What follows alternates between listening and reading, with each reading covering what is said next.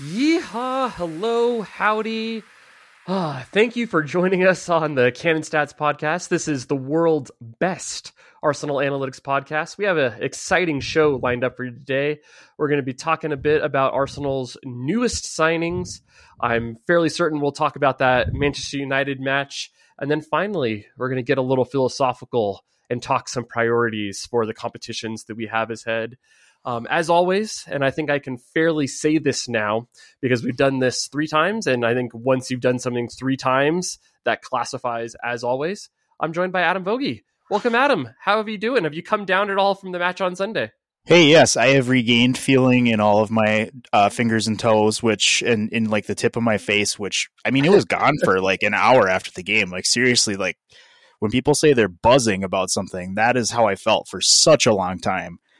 There's just something so gratifying about beating, the actual, like your most hated clubs, and, with absolutely no respect toward Tottenham Hotspur. The nature of this game just made it so much more satisfying as a win. Like, I think most fans would say, like 7 days out of the week, if you give me like either you can go in and blow them out, or you can go and have like a classic game where you do end up on top. Like I'm one of those guys. I would rather have like, the last minute buzzer beater or the 90th minute winner, things like that. Like when you go back and reflect on it, it's more memorable. So that was just like one of the most fun games for me to watch since I really have started following Arsenal closely here, like over the past 5 years. Yeah, because you think about, there was, the Wolves game last year, which had that same kind of thing, but yeah, it just doesn't have the gravity of doing it against Manchester United. No, I think that's one of the big things here. So it's that. So I know I wrote in the instant reaction that I felt both exhausted and exhilarated at the same time. Like I felt like I needed to take a nap, but also like I had like the energy to go run like a marathon. Like it was like the weirdest like combination of feelings and exhaustion and adrenaline. I did end up having to go take a nice 2-hour walk and kind of just soak up everything that just kind of went through there. It was a really, really great feeling, and I'm still kind of buzzing from it, watching all of the clips and highlights. And I think I watched the highlights at least 3 or 4 times now. Fell asleep watching them, watched them again this morning as I was, pulling stats and doing those kinds of things. Just absolutely great thing. Yeah. And it's just one of my favorite things about it was that for the like the hour to 2 hours after the game, I could not stop thinking up. It's dorky to frame this in like a Twitter way, but I could not stop like putting out effusive praise tweets about different players. I just thought like the Zinchenko performance was something that I have never seen anyone do. I'm not sure if I've seen anyone do that in any game that I've watched, not just Arsenal. It was just incredible. He was everywhere. In a lot of ways, I was thinking he was like a point guard, running the offense in basketball. He was coming all the way to the right side of the pitch to receive the ball, and he was turning and bringing it back to the left. And, obviously we all know by now the end of the game, he's overlapping on the left wing. Like it's just ridiculous. Like talk about utility. The marauding playmaker kind of thing rolled quickly down.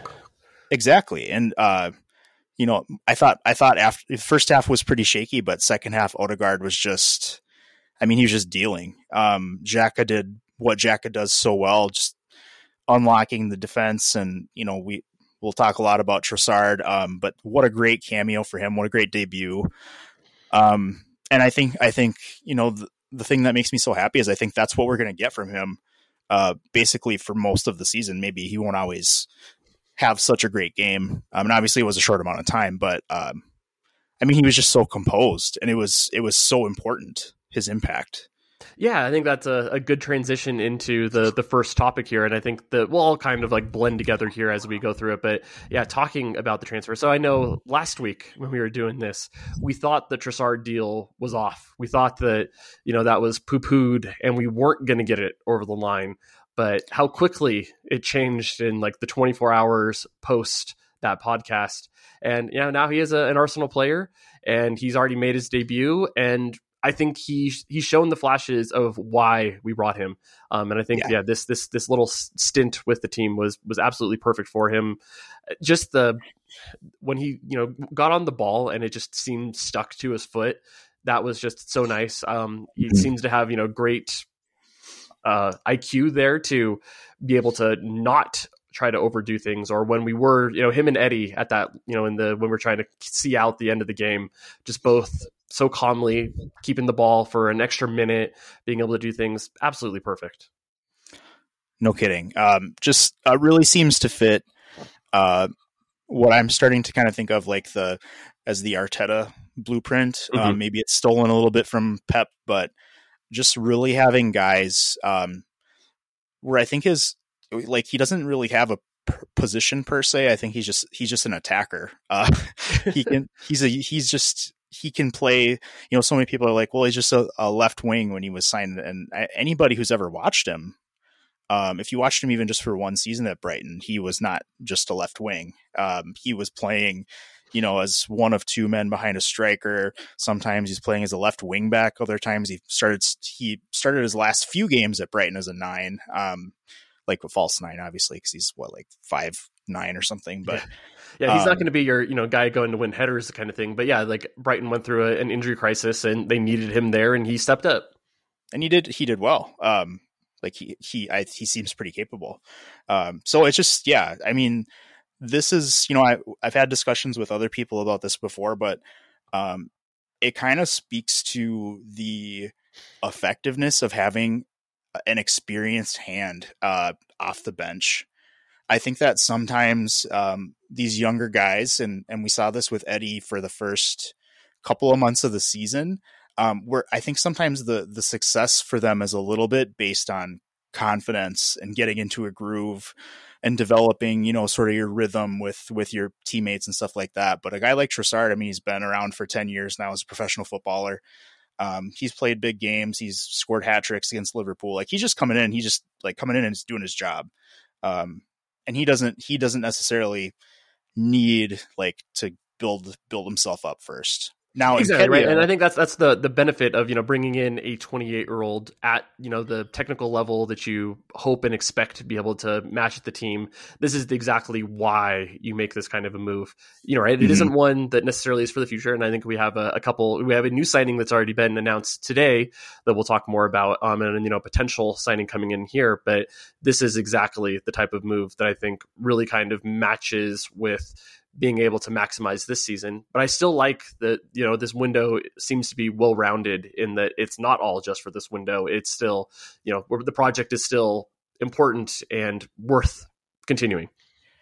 Yeah. I mean, it's not reminding me of like Major League Baseball or the NBA, where you see literal like rentals of players in the last 6 months of their deal. And in American sports, for those of you who don't know, those contracts transfer. There won't be a new one. So, if a player's in his last 6 months and you require him, like, he's got that 6 months where you're paying for him now, basically. Trossard is not, he's one of those guys. He's not really fast. So he's not winning. He's not succeeding because of explosive athleticism. It's more of like, finessed athleticism, kind of along the lines of like Granit Xhaka, where you're like, he just knows exactly how to position his foot so that the ball will bounce perfectly off of it. He does things like that. He retains the ball incredibly well. He doesn't like kick the ball and win the race to it. Like, he just dribbles around guys. And those are the kind of skills that, you have more confidence in pushing off that age, that like father time wins all battles, right? You push that off a little bit longer that way. Exactly right. Yeah, you think about some of the fastest players, when they lose that step, that's when things really start to, it's like, oh, I go from I had a yard of space to now I only have, a foot of space. And, those shots are a little bit harder. They're not quite able to come off quite as well. And I think that you can get, drastic age cliffs with more of those guys. I think, that's more of the Aubameyang or even the Son Heung-min type things that where you get those guys that were used to having the extra space to be able to operate in, and now they have to operate with a guy that's a little bit closer, giving him just a little bit less time to be able to do it. And I think that is a good point on the players that seem to have more of the technical skill versus the athletic skill as their main calling card for what's got them to this level. Mm-hmm. All right. Anything else on Trossard, or we can move on to the newest guy? No, I mean, I just, I love to see a guy, whether it's Trossard or whether it's Eddie, just kind of like take the bull by the horns. I think that a lot of people were excited about Trossard and a lot of people were supportive of Eddie. When those were the moves that we were going with, we're sticking with Eddie as the starter. We're bringing in Trossard as like the wing forward guy. But for all that praise and support, there are also like some doubters who get pretty brutal, to the point where, I've had people say, when I was praising Eddie, I think it was during the Brighton game because he's holding up the ball so well. People were saying he's horrible at everything else. And I'm like, well, no, he's not horrible. I don't think he's horrible at anything actually. But, there's like all this, hyperbole sometimes around players. And it's great to see a guy like Trossard come in and do exactly what you expect if you actually pay attention to him. And to see Eddie really make good on some of the flashes. I mean, he was so huge in almost getting Arsenal back into the top 4 last season. And, regardless of when Jesus comes back, what the table looks like, he has been huge, and keeping Arsenal 5 points clear up to this point. So it's so gratifying for me to see players that I genuinely like and appreciate just kind of shut people up and do like great things like score a brace against Manchester United. Yeah, and I think part of that is that maybe it's just the online discourse, but it's the either you're world class or you're shit kind of thing. Like there's not a lot of in between for some people, and or it's like everybody kind of gravitates towards the extremes, trying to be able to prove their point or to kind of go through. And I think one of the big things with Eddie is that I don't think anybody necessarily, or at least I didn't doubt his ability to do the striker parts of being a striker, right? He's always shown that he's been able to get shots. He's always shown that he's got a knack for finding space to be able to get good quality chances inside of the box. When he's been given the chance, he's always scored goals. The other questions were, can he come in and make it so everything else that is Arsenal can continue to function at the highest level? And there was definitely a question about that. And he's definitely come in and proved the doubters wrong. He's looked not just acceptable at it, but like downright pretty good. Like nobody's going to mistake him for Gabriel Jesus, but the drop off in how Arsenal play has not been noticeable at all, right? I think you'll see a little bit where they've had to change a few things, tweak a few things. You might see some trade-offs where Gabriel Martinelli doesn't have the same kind of effectiveness because he's not having another player to link and play off of, or you're seeing less of the ability for him to be able to get into central locations and do those kinds of things. But on the whole, you look at Arsenal and Arsenal still looks like Arsenal.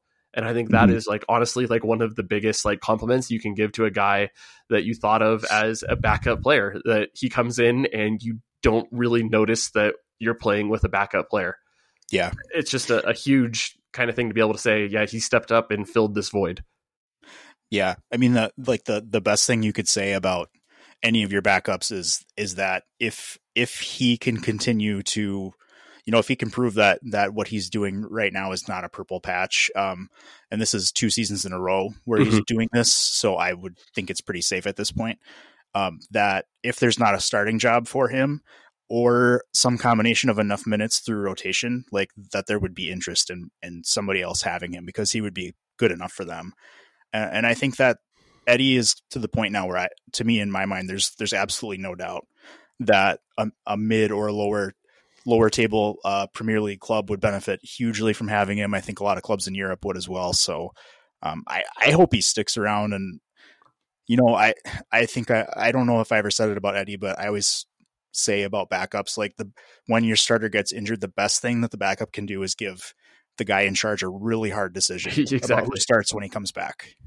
Yeah, I mean, I think Gabriel Jesus' performances before earned him the chance to pretty much come right back in, but I think there might be questions, right? If Jesus comes in and shows a little bit of rust, he might not get the 75 minutes to go work it out. He might only get 60 minutes to go work it out, right? I think there's that kind of stuff now where Eddie's going to do it, or maybe it's we're going to give Eddie a few more a start, right, to let you kind of come back into these kinds of things. And I think that's one of the things that his play has really earned him more time and more opportunities, more trust. And actually on that point, Scott, one thing just really quick about the game yesterday that I personally appreciated is I think I'm not alone in one of my bigger criticisms of Arteta for all this success is that sometimes the guy's just too slow to go to the bench. Mm-hmm.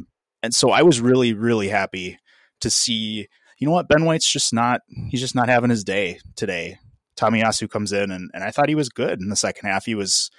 I personally did not think he was to blame for the Lissandro goal. But I was just happy to see Arteta make a substitution like that. It's more of a proactive thing. I feel like a lot of his substitutions have been reactive, and honestly, it's why I liked the subs at Old Trafford before it turned into a complete disaster. Because I felt like he was being proactive with the subs, and I feel like he doesn't do that so much. So I was happy to see that. Yeah, I'm on that point too, right? So I watched the game with my dad, and I was talking to him because he's just starting to learn a little bit about it. So I was kind of talking to him, and I was like, yeah, and I think this move makes a lot of sense. I was like saying it as we're doing it. One of the things that I kind of thought through as we're doing this is that, as you watch that first half, like really the only threat that I saw for Manchester United was in Marcus Rashford, who I think is he's just a very good player. And I think he is like in like some of the peak form that he might ever have like in his career. Like he is just, everything is coming off for him and he is playing out of his mind really well. And I kind of think about what Arsenal have on the bench. And it's like, if I was to kind of go person to person, who's the best one-on-one defender, who's the guy that I want to come in and bring in to lock down a guy that is their biggest threat, it is Tomiyasu. Like he just is that guy for Arsenal. I think that move made the most sense. And you kind of think about in that second half, it took him, I think, 10 minutes maybe, or 5-10 minutes to kind of get into it. I think he had that one moment where Rashford kind of put him on his butt. But other than that, I think, Tomiyasu played really well and really quieted down Marcus Rashford from being able to get much going, right? I think there was a couple times where they even tried to switch sides to get him over on the right-hand side, where he would go up against Zinchenko, being able to try to get that going for him. And even then, like he just couldn't find the same space and the same ability to create threat. And I think that is something that, again, this is a really good point for Arteta. He saw something, he made a proactive change, also saving him. He was on a yellow card, right? That was the worst thing that we could have had. And it feels like the most like, oh, we're against Manchester United, we get a stupid red card. And that is the reason that we lose in a situation that we were, mostly dominant. But he's definitely made sure that was not going to be the case. So definitely a good day from Mikel Arteta. Yeah, just all around awesome. Just one of my favorites. So I was just really glad it turned out the way it did. Probably one of the more nervous here in America. It's usually mornings before a game, not like full days. Thank God. But it's just I just feel so happy with how it turned out. Yep. All right. So Arsenal have a new signing that's just coming in. I believe it's announced now. It's a center back, Jacob Kivior. Am I saying that somewhat close? Is that we talked about this one before we started recording, and I think we kind of landed on that one. Yeah, I think our natives to Poland, if we have any, would say it's Jakub Kiwior. Okay. But we'll probably, we'll learn. Just like our fan base eventually learned that it's not Gabriel Jesus. Yes. It's Jesus in Brazilian Portuguese. Jakub Kiwior. Which, as we wrote on the blog, is kind of one of those signings where it came. I remember I woke up and we had signed him. Yeah. And it was, I think for a lot of people, wait, who? He's not Evan Ndicka, somebody that's been linked to the club for a while. I mean, even like a player like Ndicka at Eintracht Frankfurt, it's a pretty big club in Germany. I think most Arsenal fans are casual enough to the point where they would not even know who that guy is if he hadn't been linked to Arsenal. So to sign a center back in his second year at Spezia in Italy, who had come through the Slovakian league before that, even though he was at the World Cup, it was still like out of left field to say the least. Exactly. But I think, you kind of go through, and we did a combo piece on this, which is really cool. You should definitely read it. We'll definitely link that in the show notes. And it was fun to be able to kind of get a crash course in what Kivior does. So plays in a 3 at Spezia, in the center of that cool, great kind of left-footed passing. I think this is one of the things Ted Knutson posted here, some of his stats coming from the Croatian league. And the guy was just an absolute pass monster. As a teenager. And I think that's one of the things too that, you kind of think through. It's like, this is a guy who's doing this at 22. I guess he's almost 23 now, or he's going to be 23 very soon. Like in a month or something. Yeah, or a few days, I think even. He's doing this at this level with this kind of passing. Being able to do that here is really kind of the things that jumps out at the page for you. Mm-hmm. Yeah, and that's almost top of the list for Arsenal at this point is a center back who can progress the ball. I think that's definitely one of the things that you lose on sort of just like the stats based analysis because of where he's been. He's not been playing. Put that in context. Yes, Spezia is not good. No.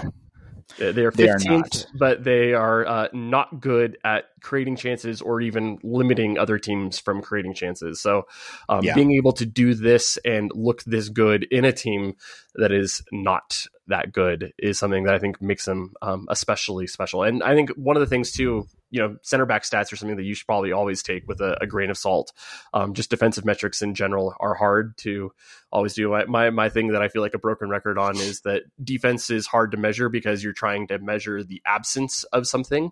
And, sometimes, the old, I made a tackle, that means I actually made a mistake kind of thing definitely comes into play. It depends on the style and do those kinds of things. Now, you watched some video of him, so give us a little bit of your thoughts after watching the video of Jakob. Yeah, I ended up watching back 2 of his games from the season. One was just this past week, or I guess it's probably like a week and a half ago now, in the Coppa d'Italia, where they played against Atalanta. And I mean, just to illustrate like how bad the side is, they lost 5-2. And so needless to say, he gets a lot of chances to defend. But yeah, he was playing primarily. The other game I watched was a game from earlier in the season against the most informed side outside of England and Europe, right? Napoli. And they only lost that one 1-0, despite being the away side, which it was a very impressive effort by them. And Kivior had a lot to do with that. So he's defending in the central role in the 3 center backs back line. But he does cover a lot of ground for them. I noticed in the second half of the Atalanta game, they made a substitution and moved him to the left center back role. And he ended up doing a role that was a lot more similar to what like a 4 at the back club might be used to. He was getting forward into the attack a little bit more. Didn't necessarily bear any fruit, but just doing more than kind of occupying that space right in front of the goal. Now, I would say over those games, like the things that stood out to me, he didn't have a lot of chances to pass progressively against Atalanta, but I would say Napoli, just a number of really beautifully struck balls, got a great left foot. He, statistically, one of the things that you would have had on your radar is that he is among the better dribbling defenders, at least center backs in Italy. He does have a sort of like refinement, like a sort of poise when he's on the ball. Hopefully that's something that will stick as he moves up into a more prominent league, a little more challenging league. But, because that's not always the easiest to find. I know with like a Gabriel, there was a long stretch where if he's on the ball, you're kind of terrified. It's gotten better, but Jakob is a lot more of like a cool, calm character in that sense. That definitely translates over to his defending as well. He's he's tenacious. He really likes a duel. He gets physical. He gets his hands all over the striker. I watched him play that way against Duvan Zapata, who is definitely, he's definitely a load. He's definitely a physical guy. So I was impressed by that. Really just positioning wise, I thought was really good. There were a number of times where he was almost like sweeping up mistakes that his line mates were making. It was kind of sad in some cases. Really, really high effort, but also you could just trust him to be there, to block the shot. And like, I only watched 2 games, but one of the games, I think once in each half, just literally took a shot to the face, but did not move. So I was impressed by that, because that's like, to me that shows bravery, shows sacrifice. I've been frustrated. I can't tell you how many different times with players flinching or moving out of the way, and then it ends up a goal, right? Yeah, the classic, you turn your back for it, it ricochets and takes a wicked deflection into the goal kind of thing, right? Yeah, and my man just stood there and took it off like probably the forehead, and I think in a couple cases actually, or there only were a couple cases, but I think in both cases he actually like directed the header too, so that was pretty cool. I think that's really what we're getting. If you go back a little bit further to before he was in Italy, they were really like setting him loose more to be like the guy playing those like Saliba, Ben White long passes. And he's really got that pass in his locker. So yeah, he loves that switch out to, either the wing back or, up the field. He loves to be able to kind of pull that one out. I was looking at, his pass map, and one of the things that he loves to do is, go from, kind of the left half space and the defensive third out to, the far right wing, that big long switch over the top. He really loves that one. That's one of his favorites. And then, the other one is kind of the line breaker to the wing back that he likes to be able to do, kind of get it to that next level from the center spot. Yeah, absolutely. I feel like when you study pass maps, sometimes you do see guys having one direction that they're more comfortable going in. But I felt like his was really pretty split. I did not see two-footedness come out so much, very much left-footed, but either direction. So that was, it was actually, it's kind of fun to scout center backs, because like we just said a few minutes ago, like the statistics are not always telling like the full story. I think if you look at defensive stats from yesterday, Scott McTominay, I think, had like 7 clearances. Yeah. So the stat-based apps actually, I think, rated him as Manchester United's best player. Whereas the Manchester United fans watching the game were incredibly frustrated with him for doing basically nothing. So being able to like actually watch the game and see this guy position himself correctly over and over again, like it was just really cool. And it's not hard at all to see him being a very effective backup. I think that physically, there were questions from people who maybe watched some comps or whatever. Is he athletic enough? And I would say, listen, he's not a poor athlete. I would say he's about average, which in my estimation, I would say makes him a better athlete than, say, Rob Holding or Pablo Mari. He's not going to win a lot of foot races. He's not going to make the William Saliba recovery tackle on Kylian Mbappe, but I think he's a like a 5 out of 10 athlete, which is fine. Yeah, and I think that'll be okay. I think you think about the role that he's having.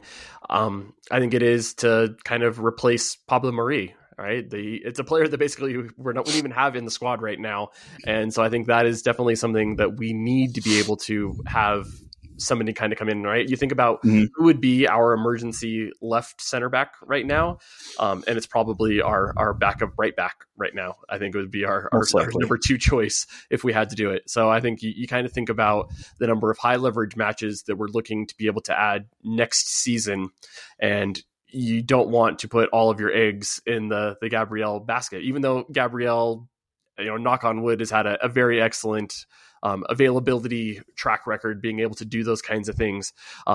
You don't want to necessarily go into a season hoping and planning on one of your center backs to be able to have to play 50 plus matches without any rest. So I think just to be able to have somebody that you can trust to be able to kind of come in and do those kinds of things is going to be a very nice thing. And if he grows into something better, which I think he certainly has lots of potential to be able to do it. And you think about, now our center backs, like that is a very, very nice young core of center backs that I think that we are putting together. And it's very exciting. It really is. And I, speaking of like position role, I think one of the more popular questions that at least that I was getting on Twitter when I tweeted about him was about his experience as a defensive midfielder. Yeah, he played that the season before, right? Yep. So last season, the 21-22 season, he was playing primarily as the 6 for Spezia. And I, from what I have seen, I am more comfortable committing to him as a defender. I think that, maybe there's some kind of like inverted fullback thing that he might be able to do, but I don't personally see him becoming a significant Thomas Partey backup in any way. Like I would still expect that to be Elneny until somebody else is purchased. Just my opinion. I just maybe just a little bit too wooden in his movements. Yeah, and you think about a guy who's just a average athlete for a center back taking the step further up the field. I think that just gives you a potential for being exposed a little bit more. Right. I think that, I actually kind of like that he has that experience in his locker. I think being able to do those kinds of things is always good for a player.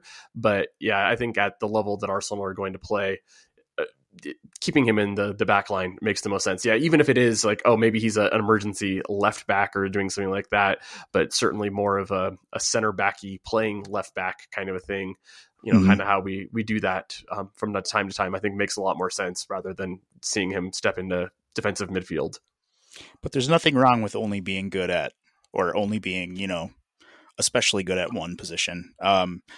I feel like not everybody is a jack of all trades, right? No, but I feel like maybe we're all a little bit too online sometimes, but I feel like that discussion about, such and such should change positions, or, Bukayo Saka, one of the best right wingers in the world, like should he get moved to left 8 or something like that? I'm like, you know what? He's one of the best right wings in the world. I think he should stay at right wing. Let's look for a left 8. How about that? Well, I mean, I think it's classic Arsenal, right? Like this is our heritage, trying to turn a center back into a defensive midfielder. It's just we can't get away from it. No, it just follows us everywhere. But I'm pleased with the signing. I think we're gonna like him. I don't know when he'll get used. I don't know if he'll get used at City or at the cup game at City, but or if maybe like the Europa League, but because Arteta doesn't really sub center backs, so it's not like he's gonna get a late run like Trossard did, most likely.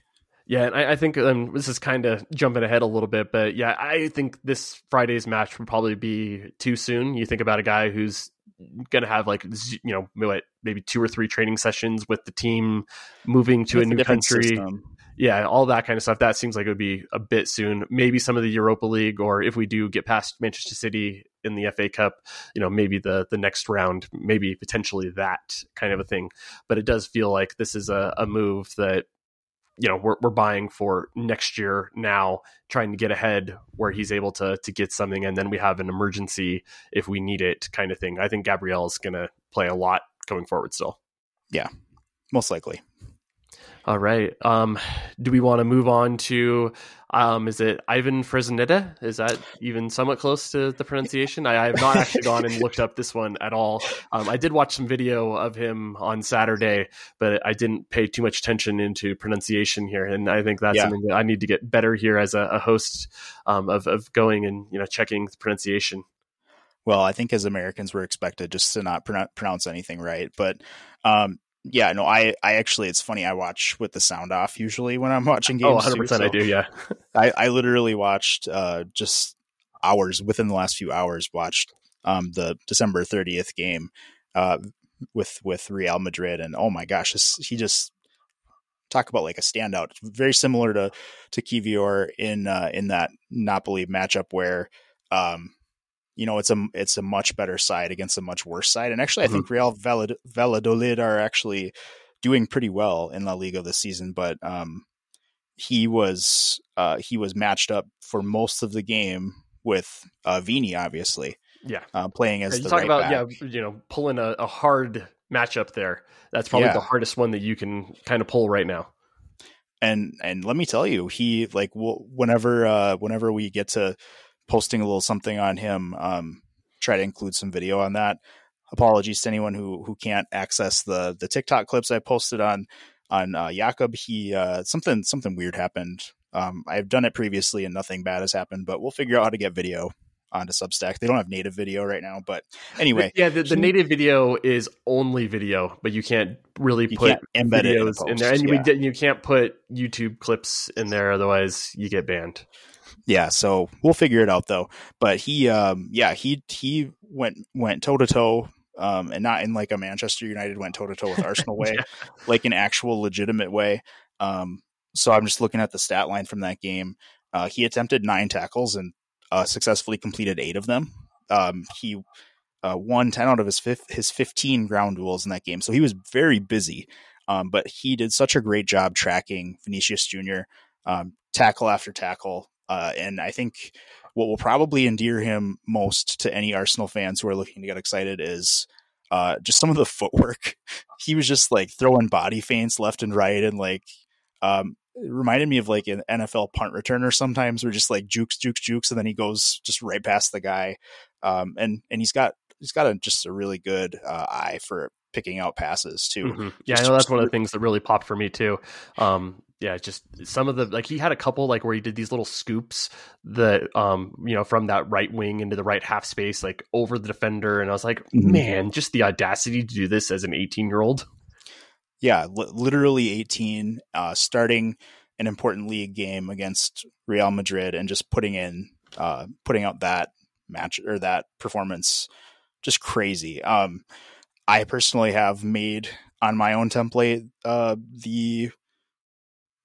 like what his stats look like so far. He's only made 7 starts this season, and like from the radar perspective, it really doesn't look that impressive. So I'm actually really glad that I watched him. Where it's like, I think part of it too is like you got to think about the age and the context, but like to me, like he kind of comes out looking like a average-ish kind of player. Like there's nothing that really pops as like amazing. Like he's got good defensive numbers, but like everything else looks kind of average.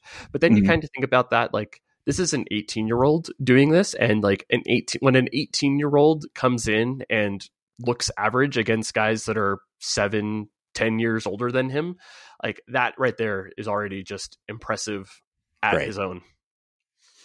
And I think that's kind of a good point to go off of, where I think the reports are a little bit inconsistent about what his future would actually hold. But, I had seen one that had said, no matter which club he ends up picking, he would most likely be loaned back. I'm going to retract a previous statement. Valladolid are not doing well in the league this season. No, I think they're in 18th place right now. They're in relegation place, yes. Although they could catch Celta Vigo or Getafe, so keep an eye on that race for 16th and 17th in Spain. So it sounded like he could be loaned back.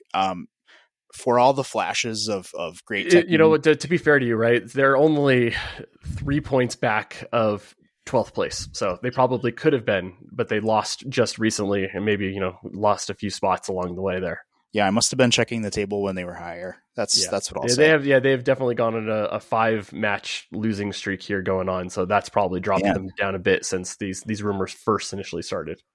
They're actually only 4 points out of 11th too. That's crazy. Congested from 11th to 19th in Spain is separated by 5 points. It's not that dissimilar to what the Premier League looks like right now. No, the Premier League from like 20th to like 13th is separated by only a few points as well. So it's a trend, I guess. But anyway, I was saying about this player, I think that for all the flashes and everything, Arsenal clearly have 2 very functional right backs. So if he were to join officially, being loaned back for the rest of the season would not be a difficult to understand move.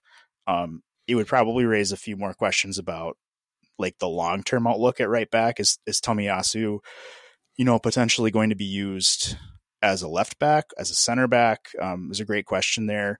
If you look at it from the perspective of Tomiyasu being the backup right center back as well, could make sense because he is right-footed. So then you got Kivior and Tomiyasu as your second line, basically. I haven't heard any rumors of any right-footed center backs really with Arsenal, but the right back thing has come up more, so it makes you think he's probably moving. And obviously that would be Mr. Holding would be moving on. Yeah, so I think that makes a lot of sense because you kind of ask, all right, well, what is Tomiyasu's position going forward? Is he going to be all those things? And I think the answer is yes. I think he's kind of the guy that can be a bit everywhere, but also can't necessarily be depended to be anywhere. You think about, some of the injury history that he's had, and sometimes, the little niggling things that keep him out a bit longer than you'd expect. So maybe that is the right position for him to be able to kind of be the guy that comes in when you need to just, shut down a player that's looking good, or, you need to go put him on the left and say, go shut down Mo Salah, or you need him to come in on the right and say, go shut down Marcus Rashford. He's also a guy that, if he came into either center back position, I would feel perfectly comfortable. And it's just kind of nice to be able to have that guy available to you to be able to do it. And he's a handsome guy too, just if we're going to be honest. And we should know better by now than to try to expect Mikel Arteta to really pigeonhole a player into one position only. He would probably look at it more like having 7 defenders for 4 spots. Yeah. And I think that's kind of you kind of think about what Arsenal are doing. It's almost kind of going to a positionless defense where it's kind of a hybrid back 3 where, one of our right back is kind of a center back, kind of a midfielder. Our left back is apparently a marauding playmaker that just pops up everywhere, finding space, creating space, interchanging, being able to do anything and I think one of the things you talked a little bit about, Granit Xhaka's positioning, or, his interchange with him. I think the other thing that you need to kind of call out with Granit Xhaka in this match was just his ability and IQ to know when to go cover for Zinchenko. I think both him and Partey just did absolutely excellent. Seeing him, vacate that spot and not leaving these massive gaps that Manchester United could get to, because I think that was one of the things that Manchester United were able to, take advantage of in the last game. I think Arsenal really probably for the only time this season actually looked naive. And I think you could see the maturity and the difference between how we went back going for this match, going for the win here versus how we went going for the win there, not leaving the huge gaps to be able to take advantage of, because there was 0 opportunities for Manchester United to really counter in that second half. And if you do go back and watch the winning goal, if you're able to watch it from the wider angle, obviously Trossard is more in the left half space. Zinchenko overlaps wide left and ends up playing that great cross.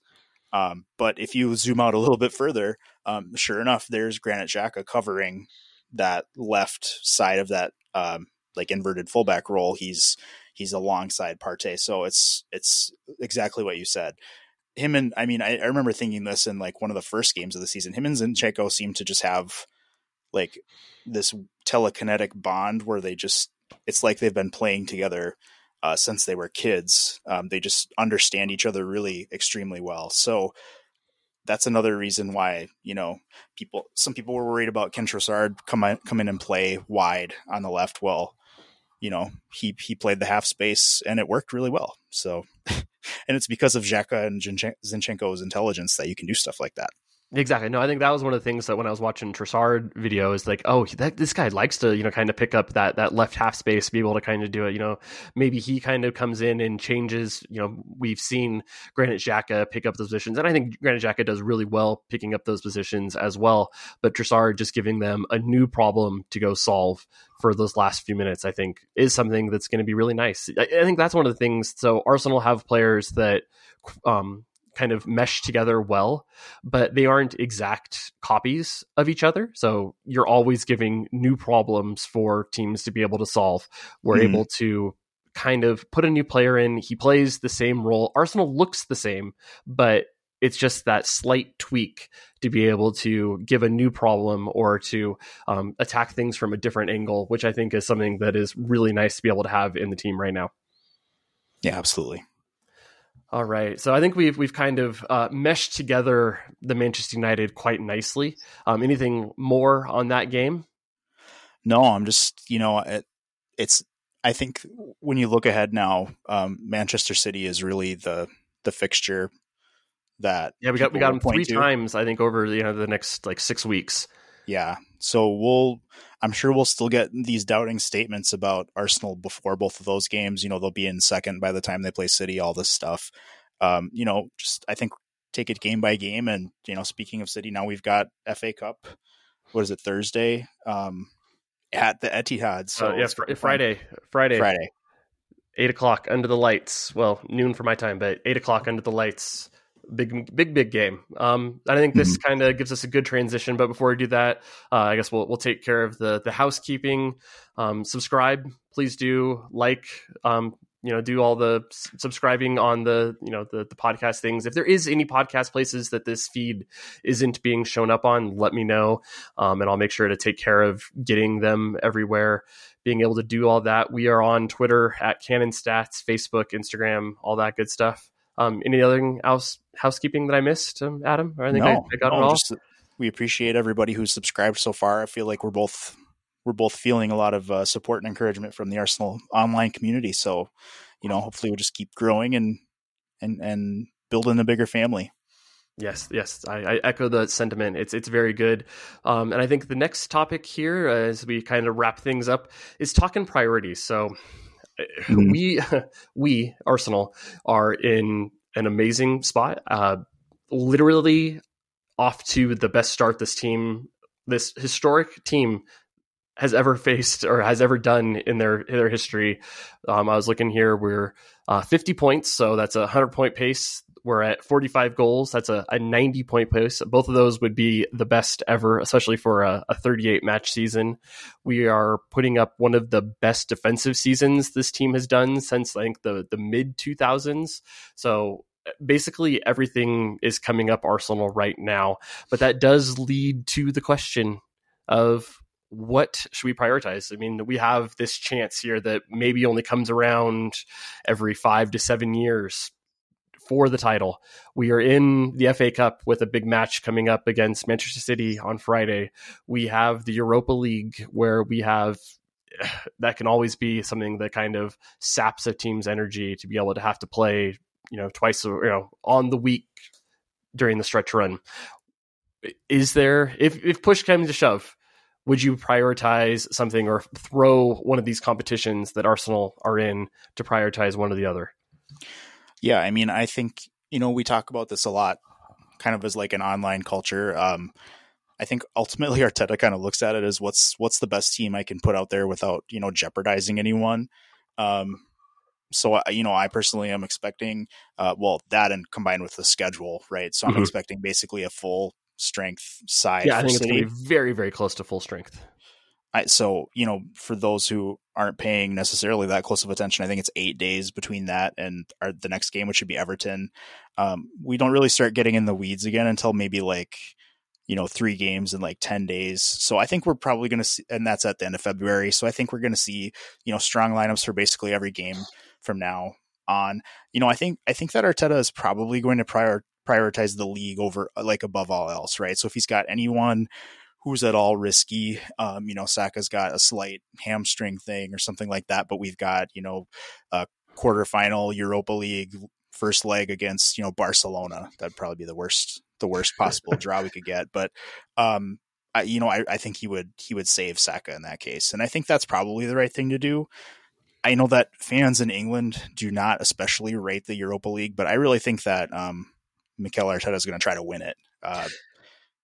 And that's probably what I would do too, to be honest. I probably would be more likely to throw the cup. Yeah, I mean, the FA Cup, unfortunately, that's the Arsenal Cup. It's the Arsene Wenger Memorial Tournament kind of a thing at this point. They should just, name the trophy after him because he won it so many times. Mm-hmm. But that is obviously, I think, the third of 3 choices. And, is Arsenal. I've never seen Arsenal win, like a European trophy, and I think that's something that really kinds of gnaws at me. You see a lot of our rivals doing, so well. You see, Liverpool just, lifting the Champions League, or you see, Manchester United winning the Europa League, recently, Chelsea winning the Europa League, being able to do it. And it's just like, I would really like to be able to, have that kind of go into the trophy cabinet. That's something that, the team just doesn't have right now. But I just think about what is actually the bigger accomplishment, and it's obviously winning the league against Manchester City, who might be the best team in the world right now.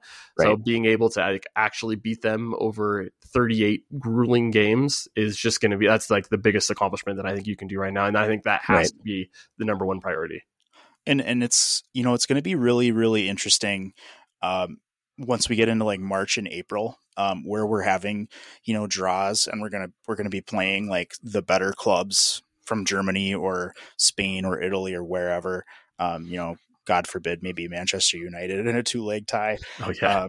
And it's going to be really interesting to watch Arteta, especially with what, bringing in Kiwior or bringing in Trossard here in January, but also Pep, because Pep Guardiola has won the Premier League, and I don't think he would ever get to the point where he would throw the league, but I've seen it discussed. I don't think it's completely crazy that Pep might chase the Champions League trophy a little bit harder. I think that's certainly possible. Not to the point where he would be losing the league intentionally, but maybe if he's got Bayern Munich on Tuesday, or Fulham. I haven't gone and looked. Who do they have in their first round there of the Champions League coming up? I haven't looked either. Let's learn together live. I was looking at the Europa League, so we will not have to face both Barcelona and Manchester United because they play each other in the round of 32. So that's at least going to be somebody. We're going to dodge at least one of those bullets. But I feel like whoever we go, it's going to be that was like a giant conspiracy. Yeah, allegedly they play RB Leipzig. Yeah, so that won't be an easy one necessarily, but it'll be easy. Actually, yeah, they should take care of business there. Although RB did get a draw against Bayern on the weekend as the Bundesliga comes back. Yes, I think over 2 games, I would expect City to run away with it. No disrespect to RB Leipzig, they just do not have the personnel. Yeah, no, I mean, that's 100% thing, right? And I'm looking here at 538, and they give 72% chance for Manchester City to go in, and I would take the over on that. It feels like that's an 80% plus kind of thing. It would take like an absolute, Manchester City create 3 errors kind of a thing and absolutely blow things up for that to kind of not go through. But who knows? I mean, Timo Werner could finally play well against an English side, and there you go. Yeah, he's just going to attack that space, and he's going to, be able to say, "Yeah, I could do it in England. I just couldn't do it for Chelsea." All right, counted more. Yeah, well, you know what? That's okay. I'm going to be rooting for Timo Werner. All right, Adam. I think we're looking good here. Any final thoughts before we sign off and go bask in watching some more Manchester United fan videos where they record themselves watching the final goal? And potentially the second half of Spurs, because it sounds like it's not going especially well. I don't have it on the TV right now. I've got it above me, and Fulham are giving them everything that they want. Talk about a team going punch for punch. Fulham is going punch for punch with Tottenham right now. You love to see it. You love to see it. I'm going to go turn that on then. No, just thanks everyone for listening, and keep an eye on the page here over the next week. We'll see what rumors come out. I know Scott and I are both looking at Fresneda pretty closely, so he's supposed to make his decision relatively soon, and we'll keep telling you what we know about these guys. Perfect. Thank you guys. Bye-bye.